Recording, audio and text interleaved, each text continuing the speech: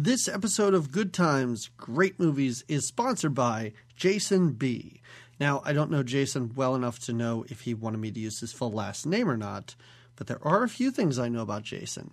One, he's an amazing, I guess, chef.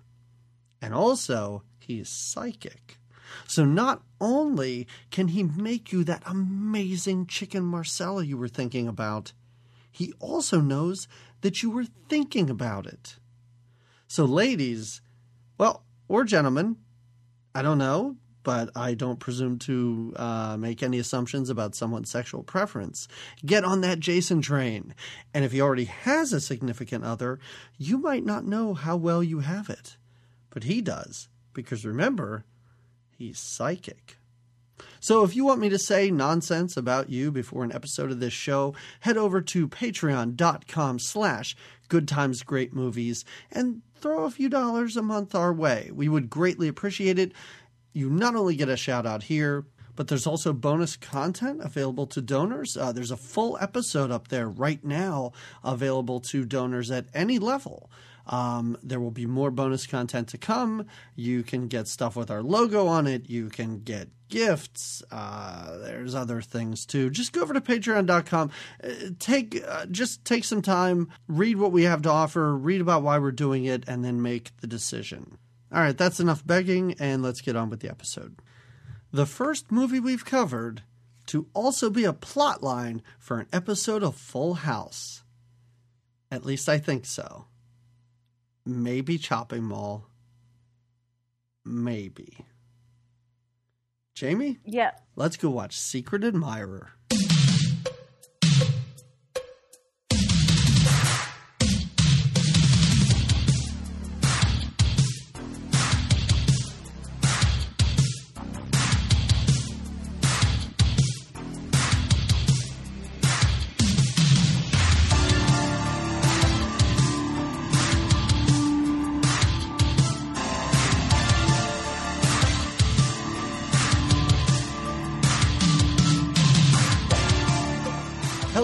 Welcome to another episode of Good Times, Great Movies. We're an 80s movie podcast where in every 2 weeks we watch a movie from the 80s and then we talk about it. My name's Doug McCambridge. I'm one of the two hosts, and with me, as always, is Jamie Lorello. Jamie, I see that you're eating a giant plate of spaghetti, which is not a good date food nor a good podcasting food. Wait, is that what she was eating? Spaghetti, right? And pizza then. No, a meatball sandwich.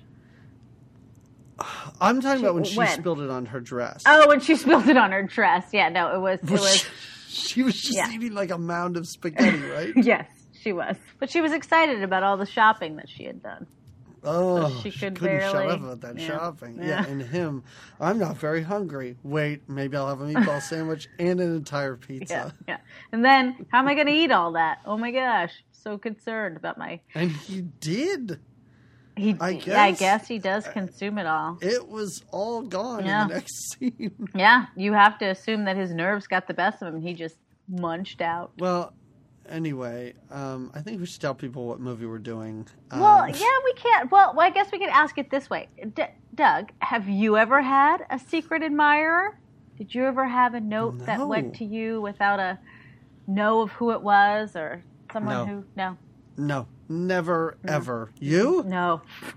No. Oh, okay. Not that I know of. I thought you brought that up because you were like, I can't wait to tell this story about this time. No, I don't know how often this happens. I mean, especially not to this degree, but... No. So that really didn't spark the conversation? No, it didn't. But it did kind of... It was titular. I mean, it did kind of hint to our... It let everyone know that we watched Secret Admirer from 1985. I mean, it's a romantic comedy in the most broad sense of comedy, right? I mean, it had its goofy moments. I guess I could see... But... This isn't a laugh out loud. No, it's not an LOLer. It's definitely not an LOLer. Not for me, at least. Right? For you, maybe. Well, we'll get into it. We'll get into it because that's what we do. That's what we do. That's what we're going to do. And that's what So if you were to be a secret admirer or have a secret admirer. Okay, you really want to get into this conversation about how many X's and O's do you think is appropriate at the end of the letter? Jamie, it's 6 X's and 3 O's, not necessarily in that order. All right, I just wanted to know. And the X is the kiss and the O is the hug, right? That's the order. Okay, it's not an open mouth kiss. After you kiss someone 3 times, you hug them 3 times, okay. Then kiss them 3 more times. It's only polite. After writing, okay, so the opening of this movie I did think that was excessive. That was. She kept making those X's and then the O's, and I was like, oh, more X's. How long is this going to go on? That's what I was like, geez, XOXO. All right, I would do 1 X and 1 O. That's a hug and a kiss. That's enough to say I care. You know, I think the one thing that this movie really had going for it is that it didn't go where I thought it was going to go in the first 5 minutes. Did you think it was going to go stalker? Did you think that it was going to be a little more... No. Because there were moments when I thought, oh, and now he's going to, like, kill her, or now he's going to... What? Wait a second. You thought there was going to be a murder in this movie? I thought it could take an ugly twist at a certain point. No, I thought at first they were just going to drag out, who is it? But right. Of course, when you see her garbage denim skirt or whatever she's wearing at the beginning, you're like, okay, well, it's her. And then I didn't think the parents were going to get involved. Oh. I'm not saying that all of these things are good things that this movie did, but it did unexpected. Different things from time to time. I agree. It took something very simple and really sort of, snowballed it into some ridiculous shenanigans, if I must say. And it didn't stop. Like it just kept going. Well, and I would like to say I think that from the very beginning, it's like not even it's pretty quickly in that you know who the secret admirer is. And I think it's obvious. I thought it would be obvious to everyone in the film, but apparently it's very confusing. And how good of friends are Tony and the Deborah? Whole thing. Are they very good friends? How could they be friends? Well, here's the thing.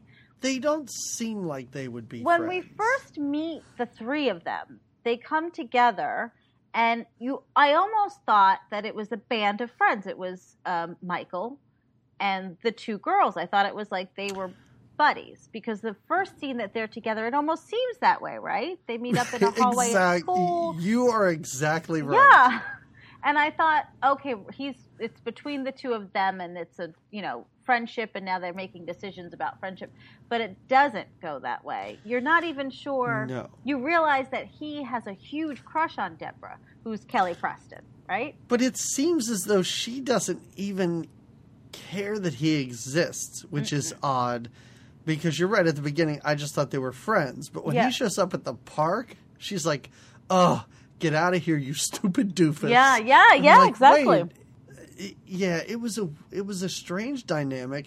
I don't see she and Tony being friends in real life. No, I don't seem like they would have anything in common. Well, even at one point, I think toward the end, when she's telling Tony that she is her friend, I think she even says something to the effect like, well, yeah, you're kind of, I guess we're friends. Like she says something. And we're like, wait, you're in each other's bedrooms all the time. What do you mean you're kind of, maybe, sort of friends? When she wants her to tell her who is the secret admirer. Come on, you have to. You're like my best friend. And she's like, I'm not. We're not, really. Right. Which made me like, why are you there then? Why are you hanging out?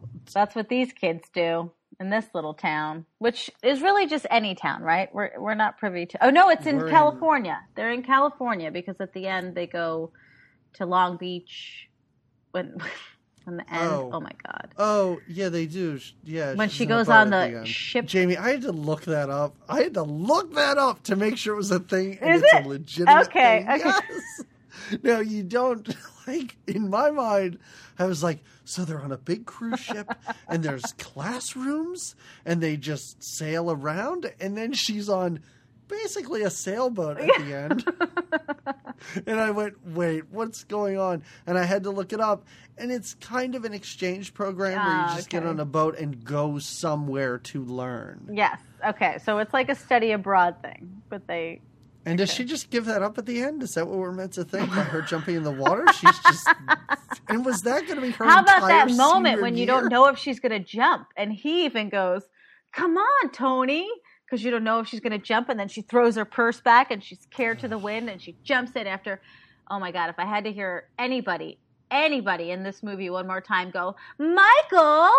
Michael! Michael!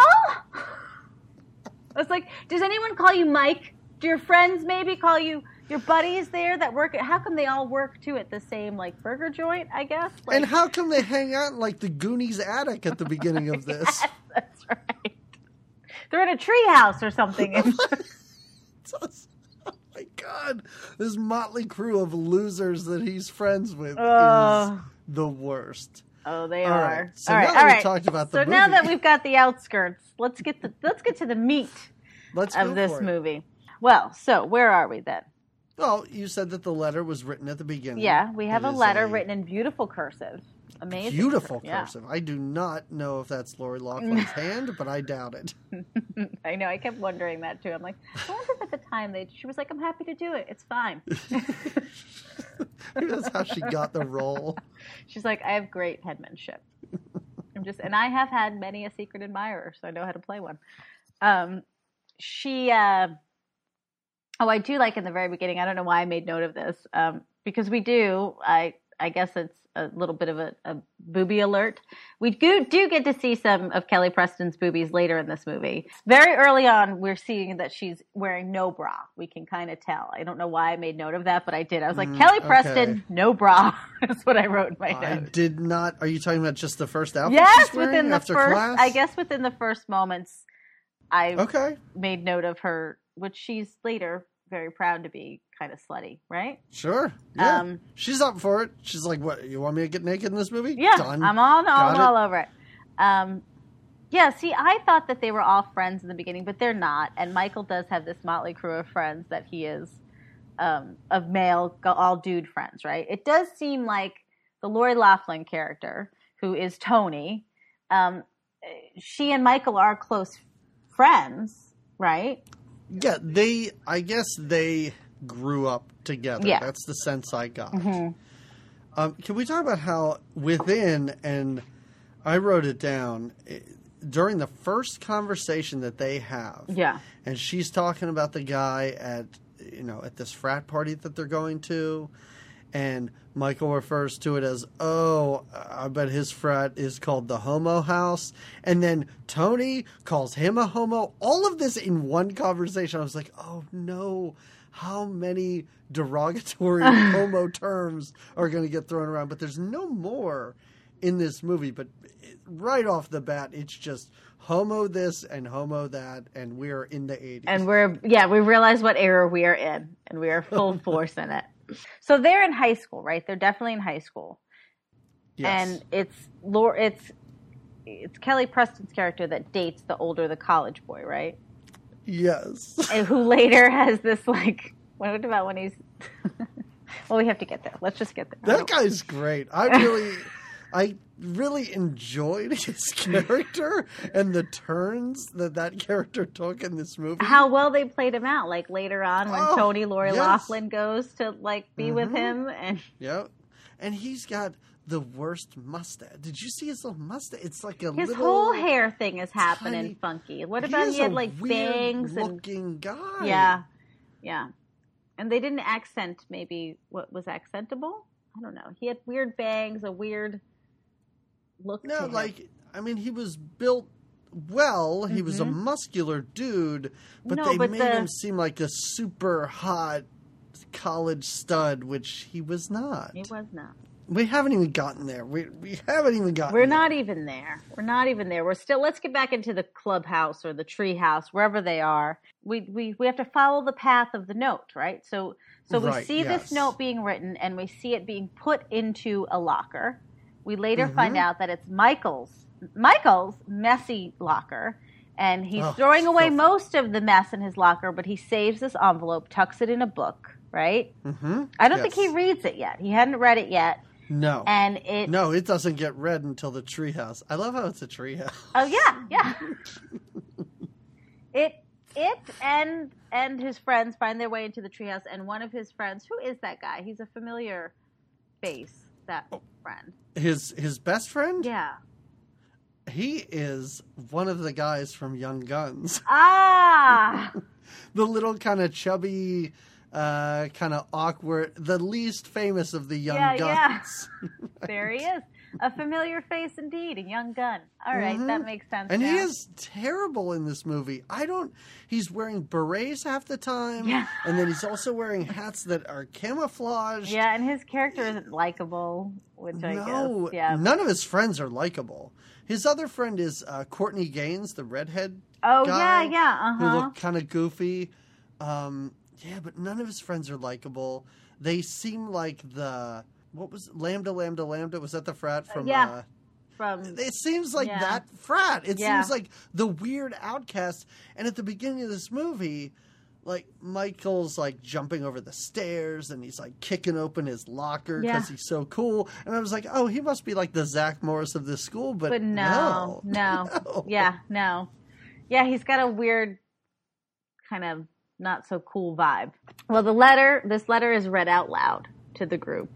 And it's a love letter, confessing like a very passionate love, right? About bodies being together and lips kissing and very passionate. For a high school letter, it is very involved, very well written. Sure, good grammar. And you're right. Yeah, extremely passionate. Very passionate for what needed. So for some reason, this group assumes that it's Deborah, who is apparently the hottest girl in school. Of course she would write Michael a letter confessing her love when she's dating a frat guy. Of course. And this is the biggest problem I have with this entire he believes movie. it. He was like, they're like, of course she would. And he at first is like, why would she when she's dating that jerk guy? And they convince him that no. Of course it's her. So is this just his friends screwing around with him? Because I didn't read it that way, but now looking back, I'm like, maybe that's what it was going hard to on. say because you don't get to know the group of friends. Right, and why would they jump to this conclusion? It's a very irrational conclusion. Just because he's into her, that's it? And he does have a best friend who is a girl yes. that you would maybe think would write him this letter. But for some reason, he thinks it's Deborah. And or it could be any one of the other 100 girls in that high school. Oh yeah, right? That's true. That's true. There's also it's a high school full of, but no, they go right to the most popular girl, and they decide to really find out. He had to go to that Kappa whatever party, right? They have to go and kind of infiltrate the party and find her, so he can kind of say, "Yes, I got your letter, and I feel the same way." Yes. I like it. They get their van ready for their mission. I guess you could say, right? It's a mission. They're treating it as well, a mission. Well, they got binoculars. Yes. They got knockies looking in on the party. They find her. And no, they don't all decide to go in. Just the two of them go in, right? The other guys are going to stay in the van, kind of work it from the van angle.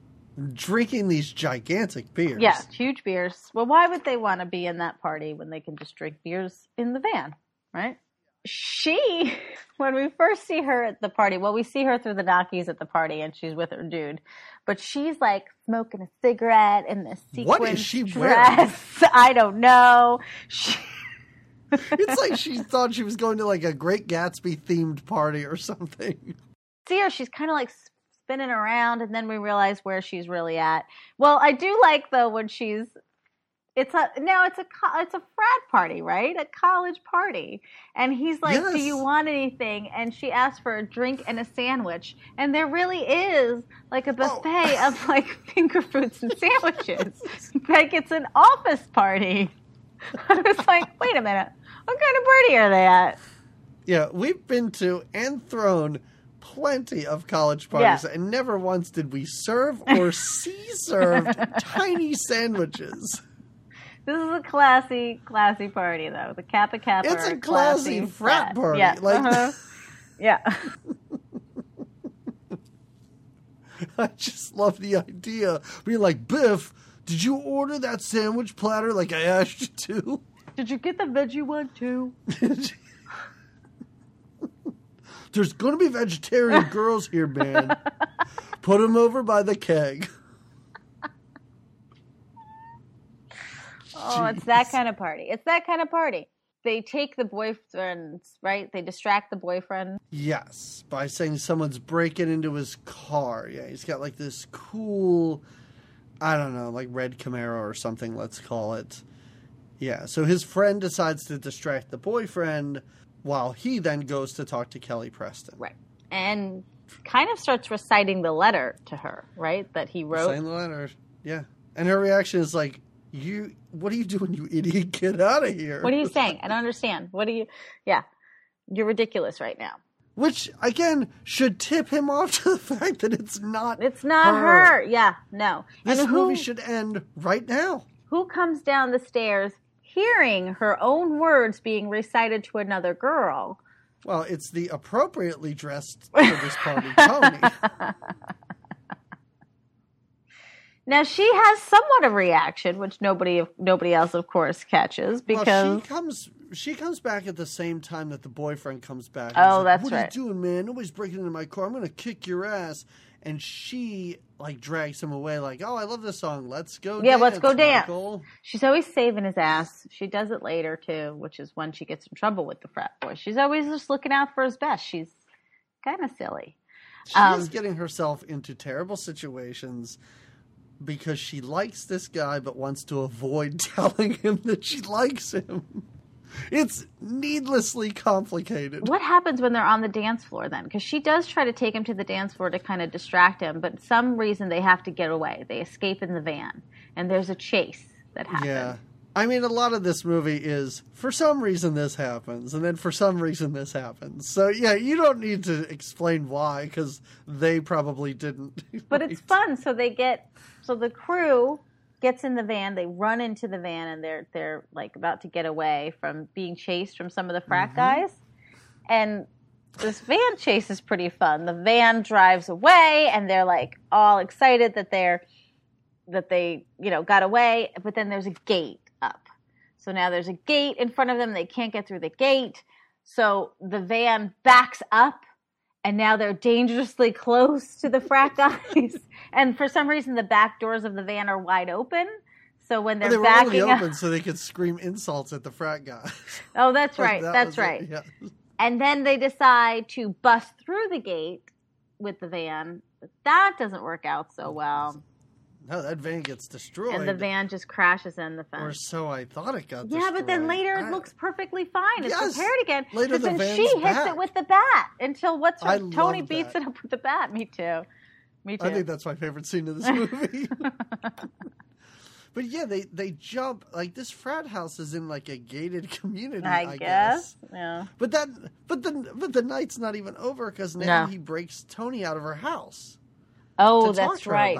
In her sparkly shirt. That's right. Because he says, oh man, I almost had to have Steve's fist removed from my larynx. Oh, yeah. And I went, wait, I think it's larynx. How many takes? Is this on purpose? Could he just not say that word? To show you too how just kind of silly Michael is. Like how... It seems like a mistake to me. That seems like a mistake. Like he could not say the word, and they tried so many times. Well, because later, so when he gets to Tony and kind of confesses about how much he loves her, and he thinks this letter is loves Deborah. No. Who would love Tony? Ugh, Lori Loughlin, she's hideous. I know, she's adorable, she's sweet, she's funny in this, they get along great. Anyway, her advice is that he should write a letter to Deborah, right? Is that what she advises him? Yes, don't give him advice. Well, exactly, stop, shut your face, don't tell him any of this. She's beyond a good friend, so, right? He writes this letter, and it's terrible. He writes several times in this movie, we are in these kids, remember, they're kids, bedrooms, and they have like 8x10 portraits of each other. Oh yeah, in like near their desk. Yeah, like yeah. He's got a big picture of Kelly Preston just sitting on his desk like she's his girlfriend. Yeah. It is creepy. It is creepy. And then she's got a similar one. Or not. Yeah. Kelly Lori Preston Loughlin doesn't, opens but her Tony has desk a similar drawer. one. Uh-huh. Right. Yeah. That is kind of creepy. I agree. This is where a secret admirer can get a little, But again, Tony, many times in this movie, could just say, "Listen, she's my friend. She talks to me. She's not into you, dude. It's gotta be." She doesn't even have to say anything. She just has to say, "It's not her." Because it's not. She knows exactly who it is, right? How about how Corey Haim just makes his little cameo in this movie, stealing dollar bills from wallets every now and then? He's got really no other purpose in this movie. I love it. I love it. But he just comes in and takes money out of his brother's wallet. 3 Corey Haim movies in a row, and he was more charming in this movie Yeah. than any of those. He really was. He was really a was. welcome presence. He's eating Fruit Loops with chocolate syrup on them. Because he's just so carefree. The mom later's eating. That mom was a little... Okay, so this... Corey Haim plays Michael's little brother. And barely are they in many scenes together. They could have played their little... I mean, they are in some, but... No, not many. Yeah. No. Corey Haim just pops up, maybe 3 times in this movie? That's kind of it, yeah. But you're right. He is eating Fruit Loops with chocolate syrup on it out of a cereal bowl. And their mom seems stressed. Just baseline. You're right. Baseline stressed. Yes. Yeah, she seems frazzled before she has any reason to. Yeah. Well, then we find out why she should be. I don't think things are going well in this woman's She's life. a little paranoid, right? No, okay, so this is the morning then where she... during breakfast, she finds... Well, because Corey Haim removes the love letter. Oh, that's right, from the wallet. His brother. He takes that along with the money. Oh, yeah, that's right. And then sticks it in a school book at the kitchen table. Right. Which I assumed was his school book. That's what I did, but too. it isn't. He's not the only one going to school. School is over for the summer. Sure. But not for Dad. Right, so he puts it in a school book. Which she reads. Dee Wallace, the mom from E.T. Yes. Nicely done. Yes. That's why she's stressed. She just dealt with an alien in her home. And my now one she's got... family hangs out with an alien, and I thought this was a normal family. But no, she finds this letter that she assumes is a love letter. We realize she assumes it's a love letter written to her husband. Right. And she's stressed. She's out looking out the window crying. Michael comes down. He doesn't want to see his mother upset. He says, "What's wrong?" And the excuse she gives is pretty lame, and he takes it very seriously. He's like, she starts crying. He's like, "Are you okay?" And she tries to blow it off, and she's like, "I'm just upset the mailman isn't here, and I'm a little upset about it." And when the mailman finally does come, Michael takes the mail from him and is like, "And just so you know," he like yells at the mailman for like making his mom upset. "My mother's very upset inside." Takes the mail and runs. "Mom, I don't think that mailman's ever going to be late again." Yes. What? I have to tell you, I out loud legitimately there. found that quite amusing. I think I did that laugh was at that. really Yeah. funny. That mailman was so nice. He was so happy and friendly, just giving him the mail. Well, I like how, like I said, how you see how Michael really cares for his mother. He doesn't want to see his mother upset with the mailman. Like that's. But we do find out that yes, the note was stuck in a textbook, and their dad must be taking night classes. Yeah, he's got because some he class. even says, and this is after the mom read the note, and he's like, "Oh yeah, I'll be late tonight. I have class. I don't know. Yeah. I might have to stay after." Makes it all the more suspicious. She's getting increasingly more upset as he says this. I guess though, maybe there was a little because we find out that not everyone's friends. Like we thought that Michael and Deborah were all close friends. Well, apparently the teacher of this class that the dad goes to, and they're all close friends. They're bridge players. They play bridge together. We come to Yeah, increasingly through this movie, we find out that these people are very good friends, and that these people have been having like secret feelings for one another for a very long time. This is when the movie takes a very strange, not strange, a very different twist. This is what you're talking about when it takes the different. I did not know we were going to be spending this much time with the adults in this teen. No one could have comedy. predicted. No one could have predicted. So. Michael's dad, George, I think is his name, right? I don't know. I think it's George. Let's call him George. He goes to class where his teacher, who is also a good friend of he and his wife's. Right, and we don't know this at this time, though, right? Like, this is the first time we see this this is the first time we see her. We do know that she is, I don't know if you saw the rest of the class, Doug, and I'm not judging. I am not this, but she is the most attractive person in the whole room. Like, if you look at the other people in his class, like... When George finds this letter during class, he looks around the class at these other hideous women in the room. And then looks at the teacher and assumes that it must be her. Because when he walked in, she has to borrow his book. Yes. And then she returns it. He finds the letter. And just assumes, right.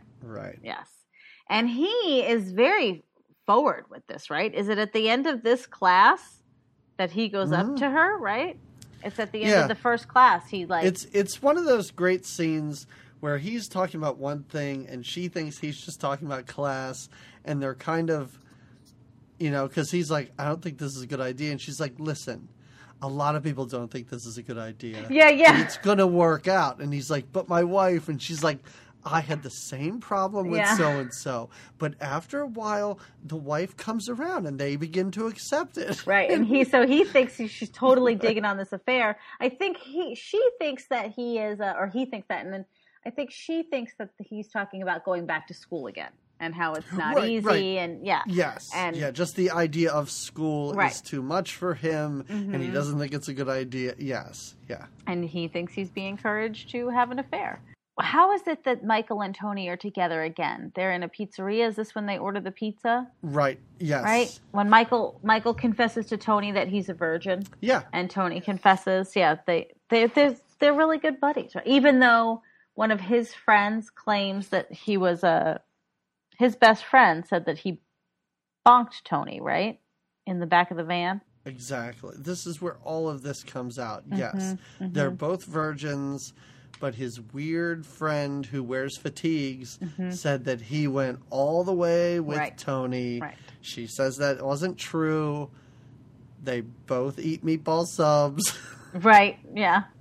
And this is when he gives Tony the note that he wrote. Oh, right. He's like, listen, here's the note I wrote. It was really hard.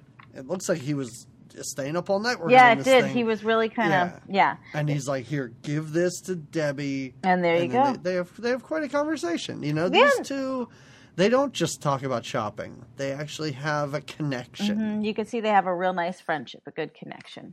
Is this when she goes, though, to the fast food restaurant and knocks out the van, the lights on the van with the bat? Yes, this is right after they talk.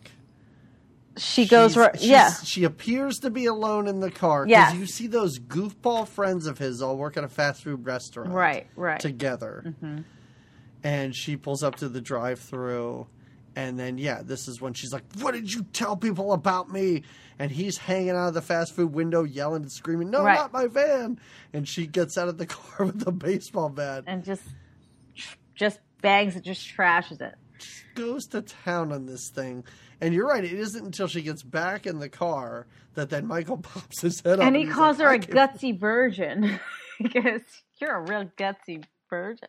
This is when she opens this. His letter is sealed. He gives it to her sealed so that she can deliver it to Deborah.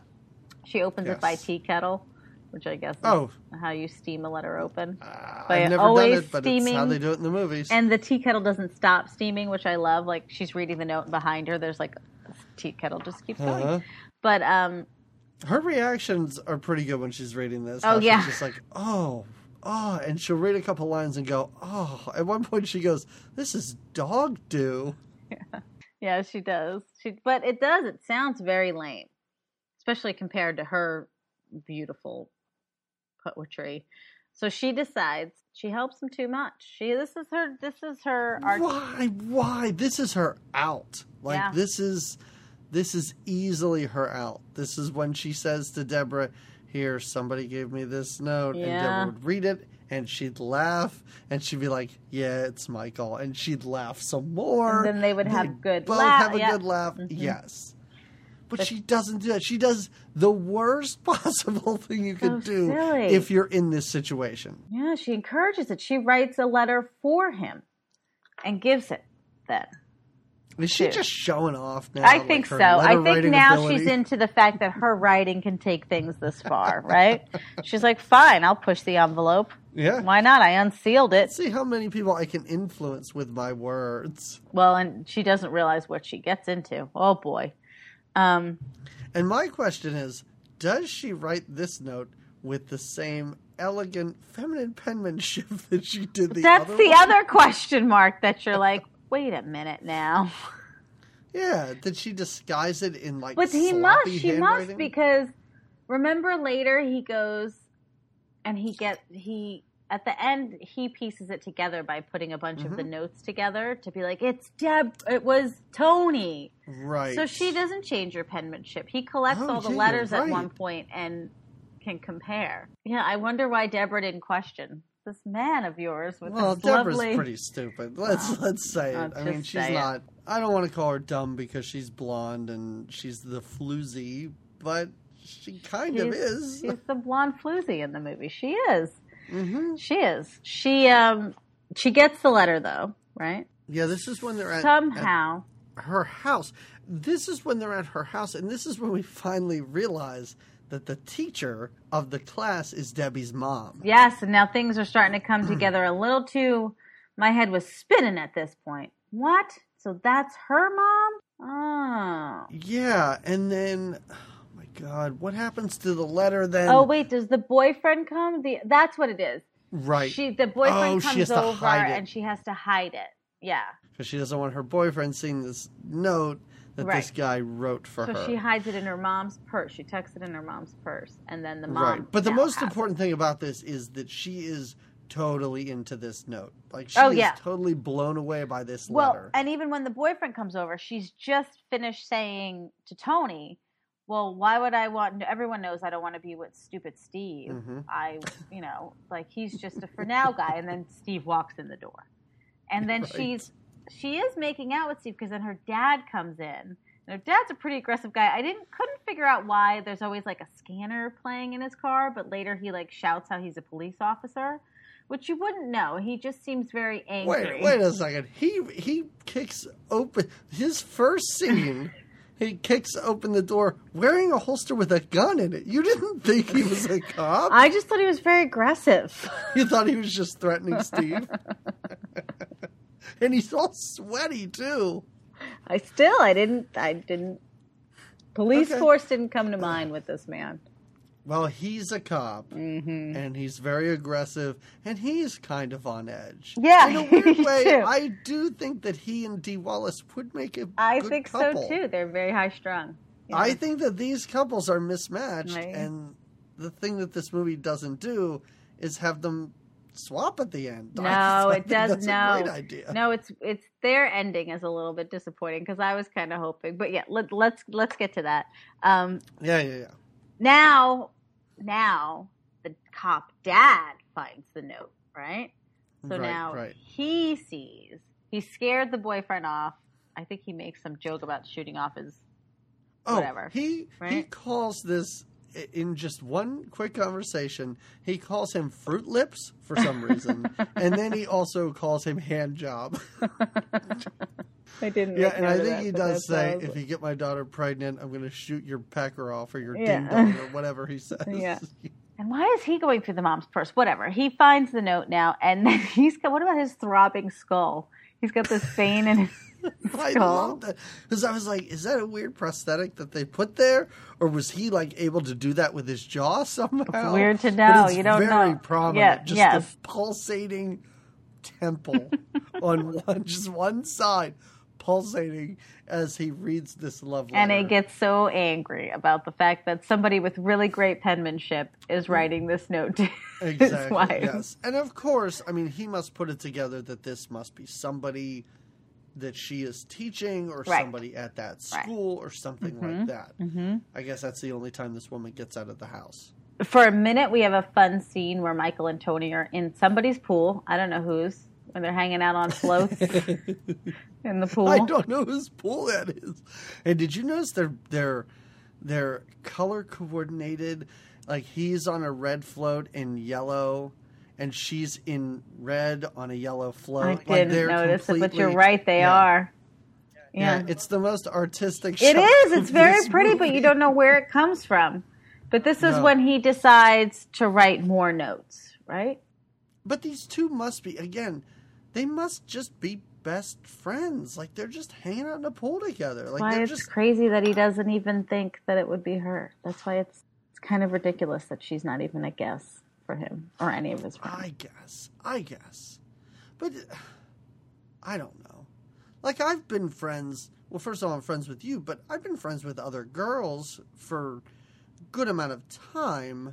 Yeah, and you wouldn't think that they would write that they would be secretly writing me love letters behind my back. Especially these impassioned ones. Like, for her to be able to hang out with him like this, but then also have these really intense feelings is like, wait a minute, I didn't know you could write like that. Exactly. Yeah, and they never reference anything like, remember last year when we got really drunk and da-da-da. Wasn't that a crazy time? Like, it never, like, this has never come up before. And I'm just, is it just because she's going out to sea that she decides to do this? I wonder. No, I don't know, though. It seems like she doesn't decide to go out to sea because she tells him when they meet up. Wait, when does she tell him that she's going? When they're eating. When they're eating all that masses of food. That was earlier, right?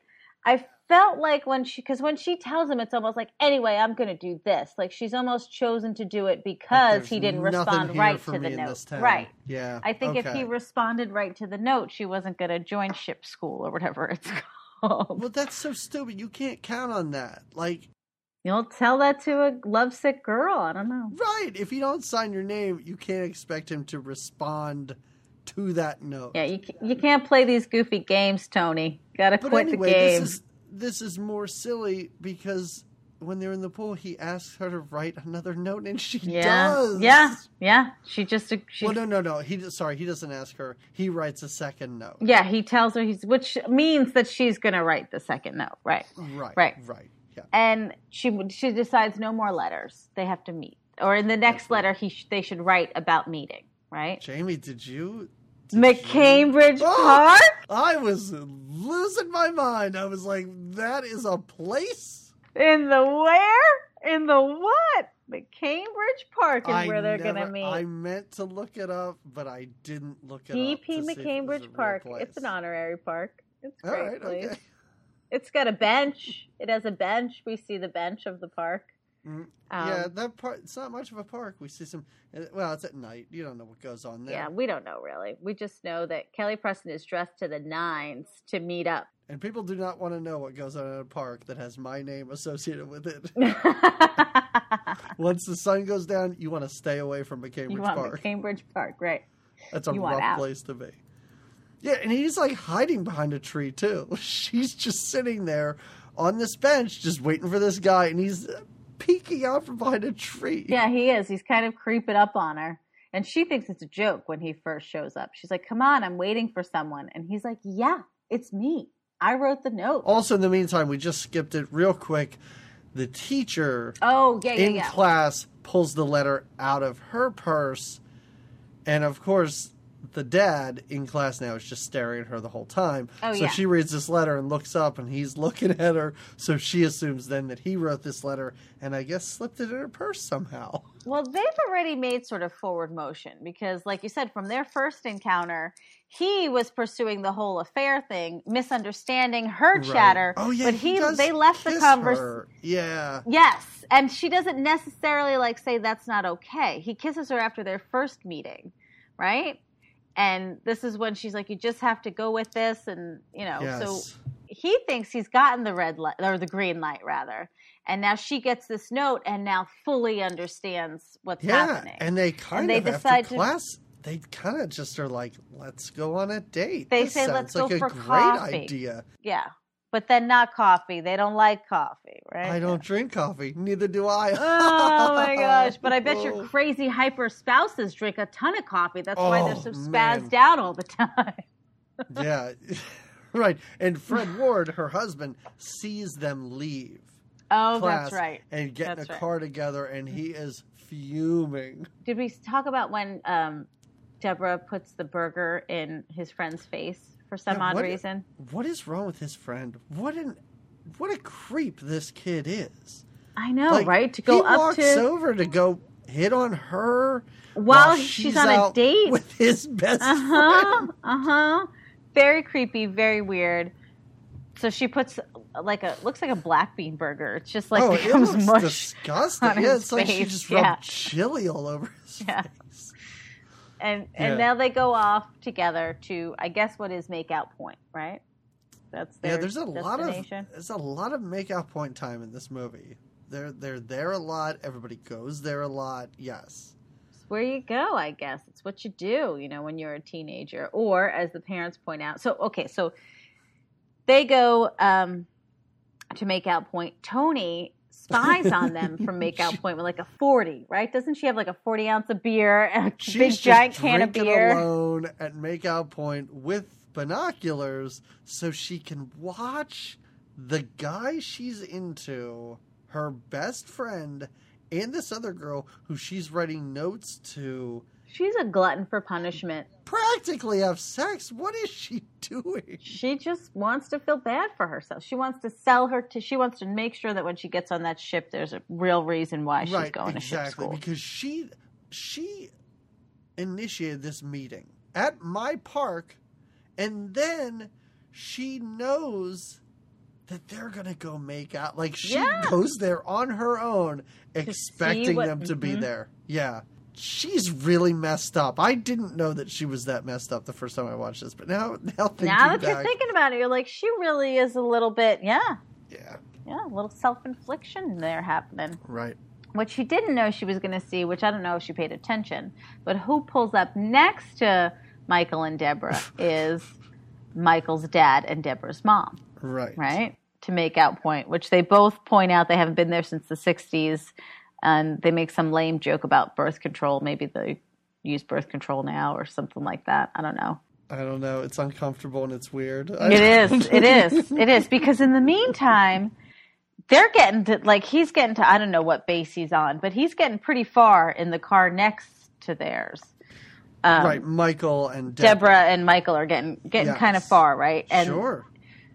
Now the big Steve, the boyfriend, Deborah's ex-boyfriend, I guess, is just literally pulling people out of cars and shaking them. Car by car, just pulling people out, turning around, having to look at them. Tony, who is spying, sees this and is trying to distract.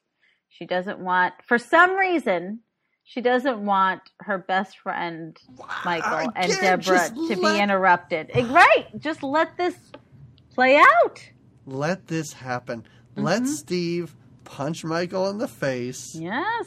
And then you could heal him, and in the taking care of his bruised eye, you can tell him that it was you that wrote the note. There we go. But she won't. She'll heal up his eye and be like, while I'm healing your eye, how about I write another letter to Deborah? Yeah. Well, now she puts herself, we've said, she's put herself in this line of fire, Tony, several times in this movie. So now that this frat boyfriend is out looking for Deborah, she throws herself in front of him, Tony does, and kind of like tries to seduce him. Come on, I'm really into you. You know, I want to be with you. Don't worry about Deborah. I want you. She doesn't. She's a virgin. Again, the worst thing you could do in this situation. She doesn't. She doesn't. And he takes her back to his like scuzzy little apartment that she's completely unimpressed by with his picture. But what is it? He's got like a picture of a naked woman, or at least her booty. We see a woman's booty on his closet door, right? Yeah. This is a sort of funny. So Tony goes back to his place, and he's just very much like, here's a beer. All right.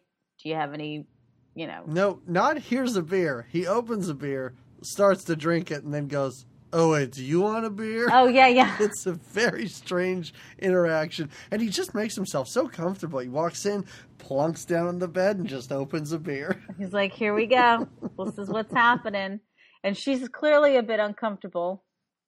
Doesn't know what to do with herself now that she's gotten herself into this predicament. I do have to tell you, at this moment, watching this movie, I think I was super engaged because I was like, how is she going to get out of this situation?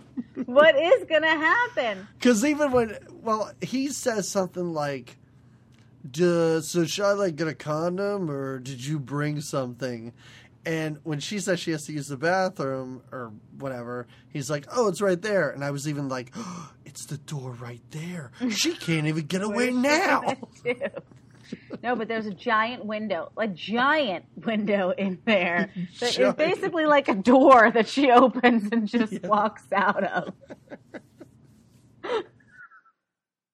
So she gets away but in the meantime, he doesn't know that, and he's thinking it over, and he decides to do this full confession basically to the naked ass that's on this poster. Yeah. That's but on she's standing right behind him because you can see her through the windows behind his bed, just sort of standing out there listening. As he basically confesses that, you know, she's a nice girl, but he really loves Deborah for whatever reason or not, and doesn't want to have sex with her. So either way, she wasn't going to have sex with this guy. Right. She gets off. I guess she's planning to go write another note for Michael. What do we know? Okay, so our parents now. Oh no. Well, we're back with the parents, but we're with different parents, right? The other parents. We're with the because they go out to look for them. Yeah, we're with the cop and Dee Wallace, and he basically goes to her house and he's like, "Listen, our spouses are having an affair." Oh, what about when he tells her? He gets to her house and he's like, "I don't want you to get upset right away. I want you to try to remain calm." And I think before he even says what the thing is, she's like, "Oh my God." And then he says it, and then she's like a hot mess. So, and that's the other thing too, is because like still at this point in the movie, I didn't know that these couples were friends, so I didn't know that when Fred Ward went to the house, that she would be like, "Oh no, it's clearly your wife who is also the teacher." Like, I didn't make any of these connections, so what a tangled web. Why she did, yeah. So now these two, the other two left.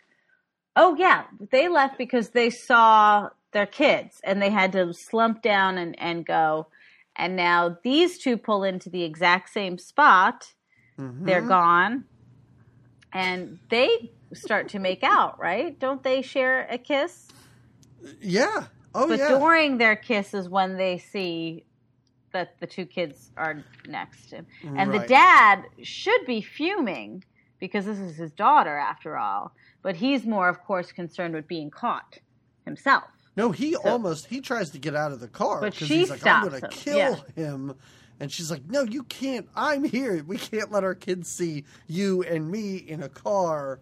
And he's like, you're right. We'll just get out of here. Yeah. So they all roll away, right?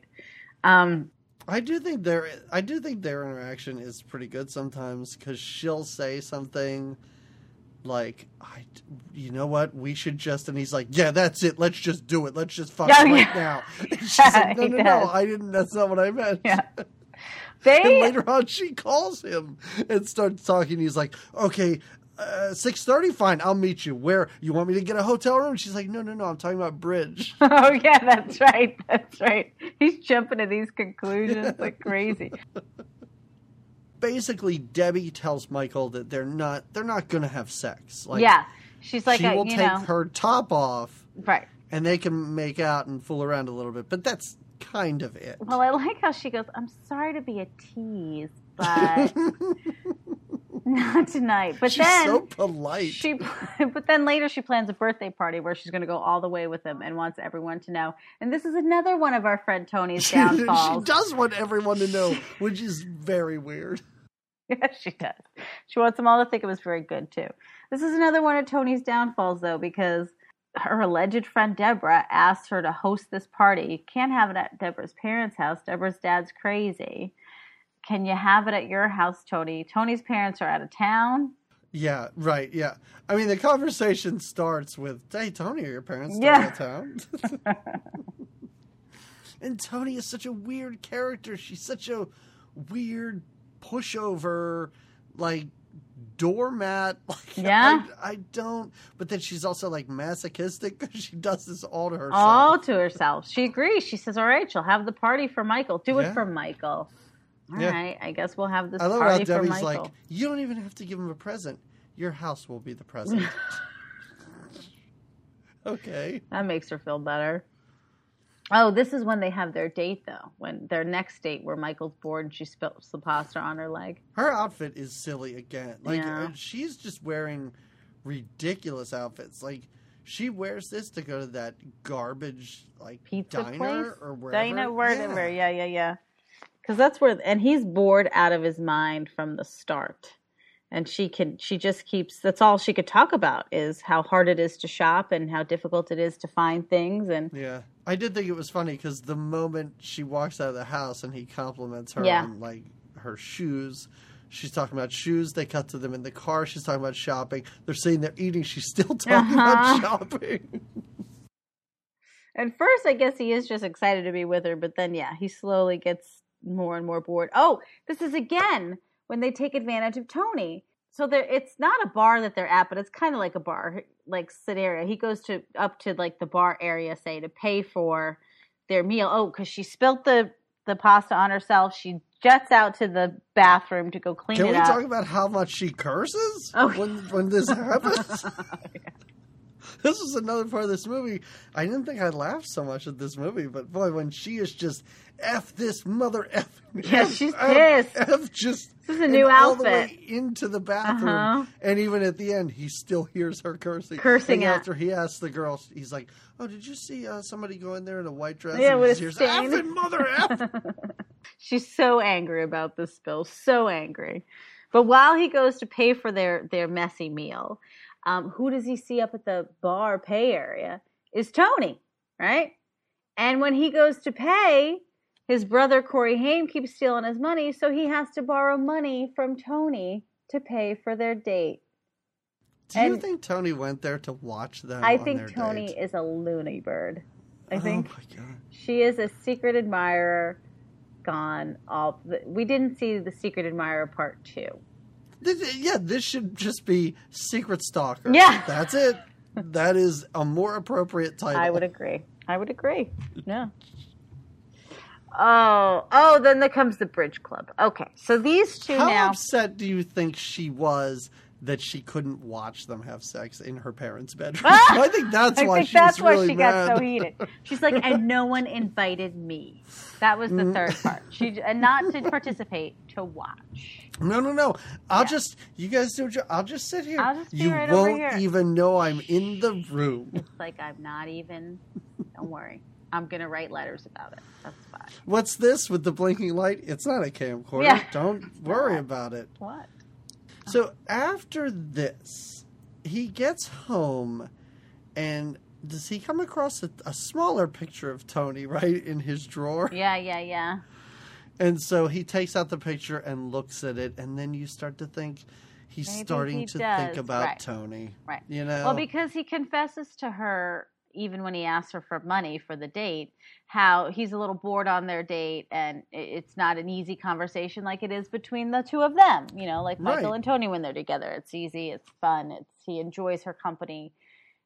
much more than he enjoys. I want to see a date between Debbie and Steve, because I want to know why these two are perfectly matched. Like, is she just talking about shopping? He's like, yeah, I hear you. I have the hardest time buying shoes. No, I think they're just making out all the time. Is that pretty much it? I think that's their relationship, yeah. All right. Okay. Sorry, I thought we were supposed to think they were made for each other. I don't think so, no. Oh, Michael's birthday. Michael's sweet party birthday. Not too crazy of a party, I say overall, right? It is not a crazy party. It's not crazy. It's kind of like Debbie and Tony and all of his nerdy friends. And a cake. They do get him a cake. I know. And that's so inappropriate. Like, you don't get a cake for a kid that's... What's he turning? 16? Yeah, I think at one point... Yeah, because at one point, remember... She says that she doesn't really date anybody her age. She's never dated anybody 16 before or something like that. Or in her grade before. I've never dated anybody like grade before. No, he's turning 17. Oh, okay. Because that's when he says, what do you mean? I'm not that young. I'm going to be 17 in 2 Saturdays that's or something. Right. That's right. It's a big day for me. That's right. You're right. Yeah. But before he can even cut into his cake, as he's blowing out the candles, she whispers in his ear, I guess I want to take you upstairs and boink your brains out. I don't know. Yeah, and it's like she kind of makes a production, a production out of this. It's clear, like in front of everybody. Yeah. Everyone is huddled around this cake, looking at him when she drags him up the stairs at Tony's house. There's nothing inconspicuous about it. They don't even get to serve the cake before they just go away. They go upstairs to Tony's house, to Tony's parents' bedroom to, I guess, to do this deed that we get a glimpse of, and it's very uncomfortable.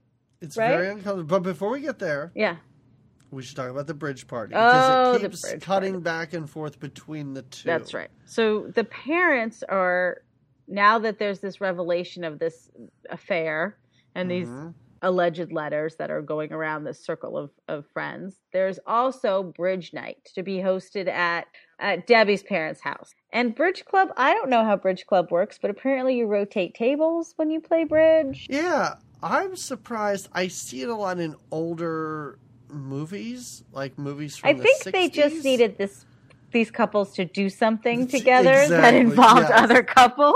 Yeah, they play bridge together. You know, the game of bridge where you switch tables and kind of play. And at a certain point, they're all together at the winner's table, the bridge winner's table, right? And it's George, it's his dad that makes the comment about how Elizabeth's really outdone herself with the affairs instead of saying hors d'oeuvres. Which is the most insane Freudian slip ever, because it doesn't sound like anything. But this is all they needed to get set off, right? Jamie, I do have to tell you, this was years ago. I was at work and I was talking to this girl, and I was talking about, and why I was talking about the book Nicholas Nickleby. Oh. I don't know why, okay. But I'm talking to this girl and I literally said Nicholas Nippleby to her. And she started laughing and I started uncomfortably laughing and it was very awkward. A fight did not break out, not but like it's this, the closest to this I've ever been. You felt. Okay. Right. Nicholas Nippleby. Well, he knows he didn't mean to say hors d'oeuvres. He knows that what's happening is that the fight that breaks out, a man's head is in a fish tank at a certain point, which is kind of a classy It's move. an insane fight. They have food all over themselves. The ladies do by the end of this. Yeah, no, it's a big brawl, I guess you could say, they're right? crashing through tables. The guys are literally laying punches, like punching each and there are other couples in this house. The whole bridge crew gets together and it seems like it's like a big old just a brawl, right? Yeah, a bridge brawl. Everything is kind of resolved though, like they not necessarily resolved, but the fight does eventually end. Yeah. And it ends with the couple still being angry but not fighting anymore and just going their separate ways to then argue amongst themselves at home. Oh, man. Oh, what a tangled web of lies, all because of Tony and her damn letter writing.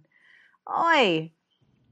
All right, but let's get back to the upstairs sex Back party. to the uncomfortable sex. Very uncomfortable sex. Deborah and Michael are not a match. They're not jiving in under the sheets, right? She's like, ugh, it hurts.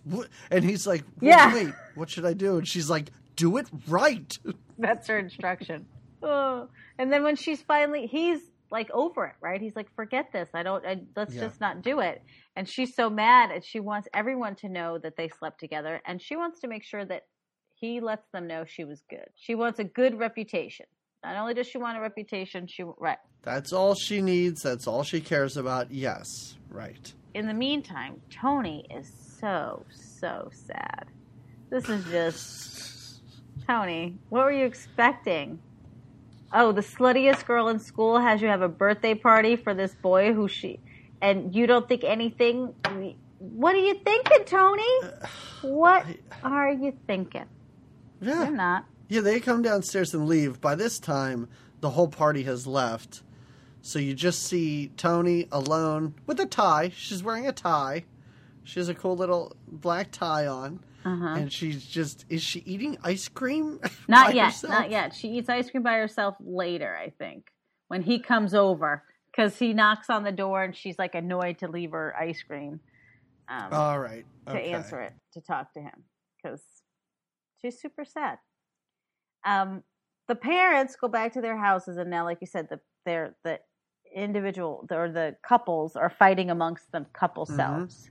And as they reveal the letters, both times when Deborah's parents reveal a letter, like, well, what's this? Deborah's right there to say, that's my letter, Mom. Oh, Deborah's reaction when is it her dad that reads the letter and the mom says, and right? Yep. Oh, yeah. Her reaction is so dramatic when she's like, how could you? What did you? This is my letter. I can't believe you, Mom. It's so dramatic. But so is his, too. Because he gets home and the same thing happens. His mom's reading the letter and he's like, geez, Mom, can't anybody get out of my life? And can't I have my privacy? And he's so, like, these kids are terrible to their kind of terrible parents. Yeah. And then, of course, everybody realizes. Yeah, now it all clicks. Parents-wise, yes. Yeah. That they've made a huge It's a misunderstanding. Mistake. Huge misunderstanding. Even though two of them have kissed and confessed, the other two have confessed a certain love for each other. Right. Yeah. Yes. This is just a little misunderstanding. A mystery. Right, exactly. If you will. So the next day is when he compares notes. Okay. And he realizes that Tony wrote all the notes. She's the one who's in love with him. And you know what? He's in love with her. Well, P.S., let's back it up. When he goes to the house, doesn't he ask her for a real date? He asks her to go on a real date. Yeah. And like, she says, maybe we should go on a real date. Yeah. He's so lame about it. And he says, I realize I only really like Deborah because she's so beautiful. Right. Unlike you. Hey, how about we go out sometime? Maybe I'll try you on for size. He's so smooth. So smooth. Oh, by the way, did you know that Deborah's last name is Fimple? Deborah yes, I Fimple? do. The Her name is because I referred to him as Deborah Ann Fimple very early on in the movie. Well, we don't see any more of her, right? That was the last we saw of Deborah after she's... That's it. Yeah. She's gone. Yeah, she had bad sex movie. And just left the movie. And now Michael realizes that it was Tony that wrote these letters, but she is headed to school on a float. He calls her mom, which... Her mom picks up the phone. I'm like, I know her mom. Like, she's some character actress who's been in a lot of stuff. I'm like, yeah. How is this woman not in more of this movie? I love how the mom gives him. Oh, go ahead. Yeah, no, go ahead. No, I'm just saying she gives him the whole rundown of, she's in the car. We're heading to the harbor. She's off to school at sea or whatever. Yeah. And he's like, no, you can't. She's like, no, we're going. That's where we're off to. And I like how Mom, when she gets in the car, casually mentions, oh, by the way, Michael called to say goodbye, but we're on our way, so it's too late. And they're taking her. She doesn't want to talk to Michael anyway. He's a creep. Why would she want to talk to him? Maybe now she's starting to feel a little. He decides he needs to just follow her there. She chases after her. He gets to her house and starts running after her car. The car doesn't stop. Now he decides in the middle of this residential area to start hitchhiking a ride to try to... This all should not go on for as long as it does. This should not go on for as long as it does. Like, I mean, we're at the end of this movie. There's like 5 minutes left, but there should be 30 seconds left because this just we should be wrapping it up. Continues on and on. Michael has to follow her somehow. Whose car does he commandeer? But Steve's, right? The macho Steve guy who is still out to kind of kick Michael's ass. He's like, I'm not done with you. Michael punches Steve right in the nose, breaks his nose on impact, and is like, oh my God, your nose, I broke your nose. Well, I need your car. See ya. Jumps in his car. And Steve's like, but I can't. Why did you? I can't. You broke my nose. I didn't know. Oh, you really need my car? And I'm like, this Steve guy is a very sensitive character. Very sensitive. After his little monologue to the little poster that he does. Yeah. Oh, now when he gets, this is the other extended part that we don't need to see. When he finally gets to the harbor where the school boat is taking off, Michael comes to a myriad of people. What are all these extras? I assume it's like the director's extended family. Yes. Like, can we have 5 minutes in your movie? The fact when he talks to that cop and the cop's like, it's down here and you gotta go. No, wait, maybe that's not it. I think you gotta. I think they're down. It just goes on and on. Mm-hmm. And he just finally drives away. I'm like, why couldn't you drive away so much quicker? I agree. I totally agree. Why did we need all of this? Now he finally gets to see the boat that she's on. He climbs on top of a school afloat. Well, he climbs on top of all these like cargo, like shipping containers, right? Yeah. Mm-hmm. To shout to her. And now this is weird too, because he's shouting to her and she's like, I can't hear. I don't know what you're saying. I can't understand you. What are you saying? Is her first response. And I also don't understand how him diving in the water and swimming 8 feet and then continuing to yell makes her then understand him. Well, he says, I think when he says, I love you, is when he says that before he jumps in the water. And that must be what she hears. And she's now, this is school on a float, and all she's got with her is this tiny little, like, purse. That she's got nothing for school afloat. I mean, unless her luggage is somewhere else, but this is a stowed away. But boat. you see nothing. It's like Mom and Dad brought suitcases with. There's like 8 kids on this boat. I'm like, what kind of program are they just going to pick up more students on the way? Some kind of skipper or captain that is watching her yell to Michael, but is not at all alarmed that she's near the edge of the boat and but he's right there. Michael jumps in, he swims a little bit, and then he has a moment where he's like, well, come on, Tony. He kind of says to himself, like, either she jumps in or what? And finally, she tosses her tiny purse off to the side, and she jumps in, and they make out in the water, and that's the end. That's the end of Secret Admirer. Mm-hmm. Our movie that we're doing because it's Lori Loughlin's birthday. Well, happy birthday to you. Yeah. I assume she's probably like 60 and looks about 35. Yeah, she always looks the same. Like this is what she looks like. Same haircut, same face, same everything. Now, was this her biggest like movie gig in the 80s? Like what? I don't know. I looked at her filmography. Like she did a lot of stuff in the 80s, like a lot of these teen movies. Mm-hmm. Not a lot that I'd really heard of. But was this her biggest one then? Or her biggest role in one? Yeah. Yeah, I don't know. I never really heard of this. I've certainly never seen it before. No, me neither. Yeah. So, what did you think? What are your final thoughts on this movie? My final thoughts on this movie. I didn't like this movie. Mm-hmm. Okay. I didn't like it. I thought the female characters were weak, and I didn't. I thought it was overall goofy. I mean, it wasn't like a couldn't keep my eyes open movie, but it was an eye rolling movie where I was like, oh, now this is happening. Oh, jeez. I didn't necessarily love it. Yeah. How about you? I think I'm the same. It's not terrible. Yeah. Like if somebody stumbles upon it and watches it, I don't think it's going to upset anyone. No, yeah.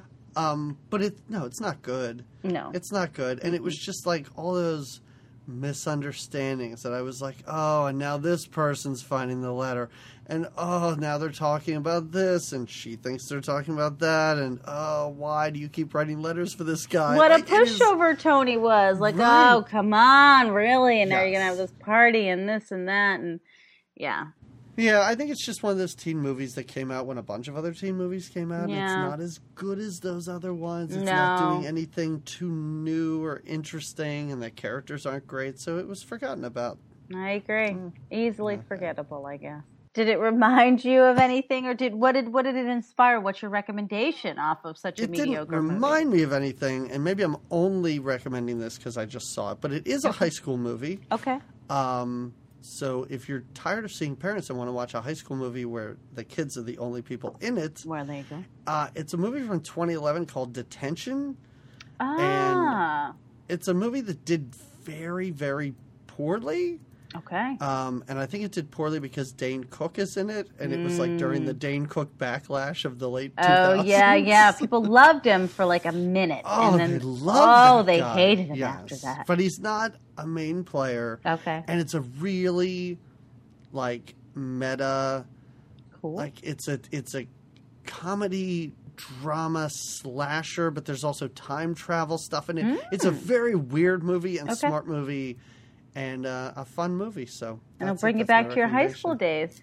I like it. It is. They do travel near the end of the movie. They travel back in time to 1993, and I was totally into it. Oh yeah, you were. It was really good. Like it was a really good interpretation of 1993. It was really great. You're feeling good about it. Well, good. Detention. It's called Detention. Yep. All right.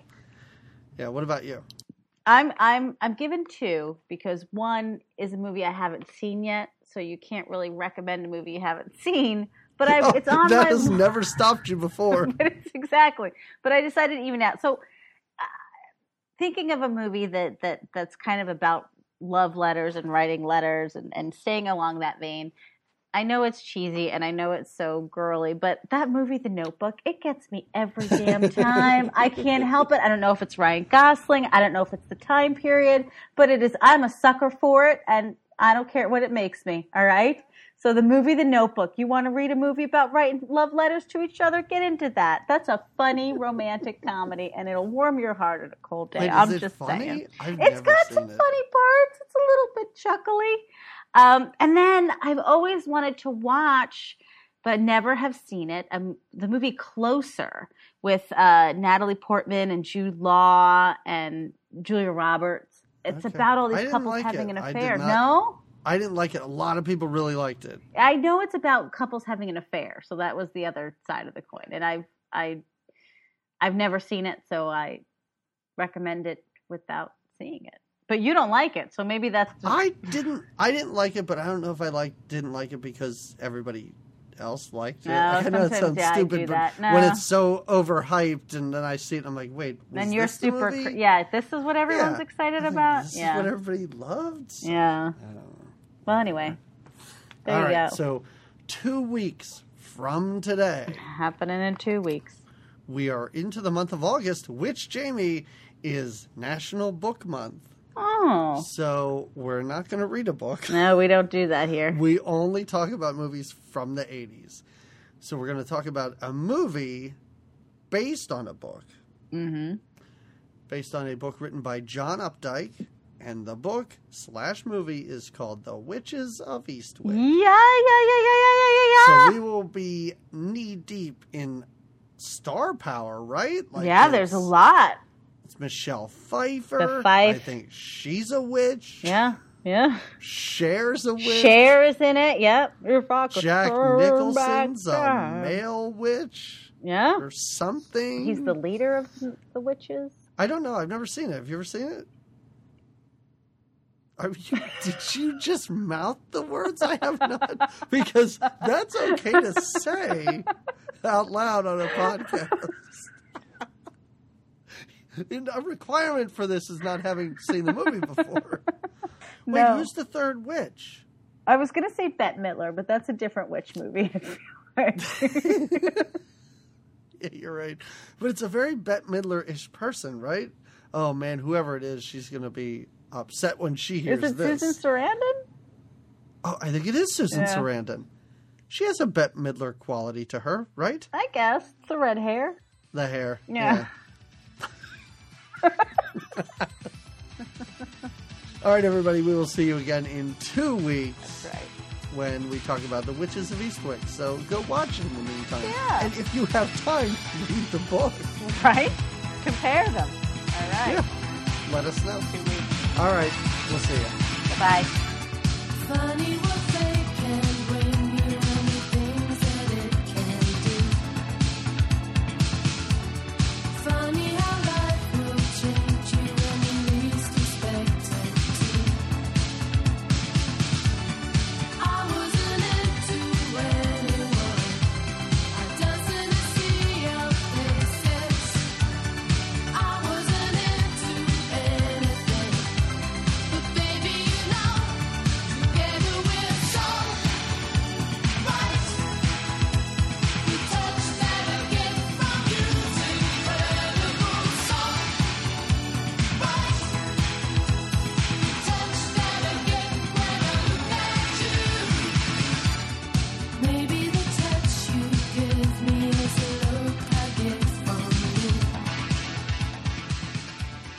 Maybe the Want my crack out of you, Weisenheimer, and a butter your necktie. Podtron. This podcast is part of the Podtron Podcast Network. For more, visit podtron.wordpress.com and Podtron Network on Twitter and Facebook.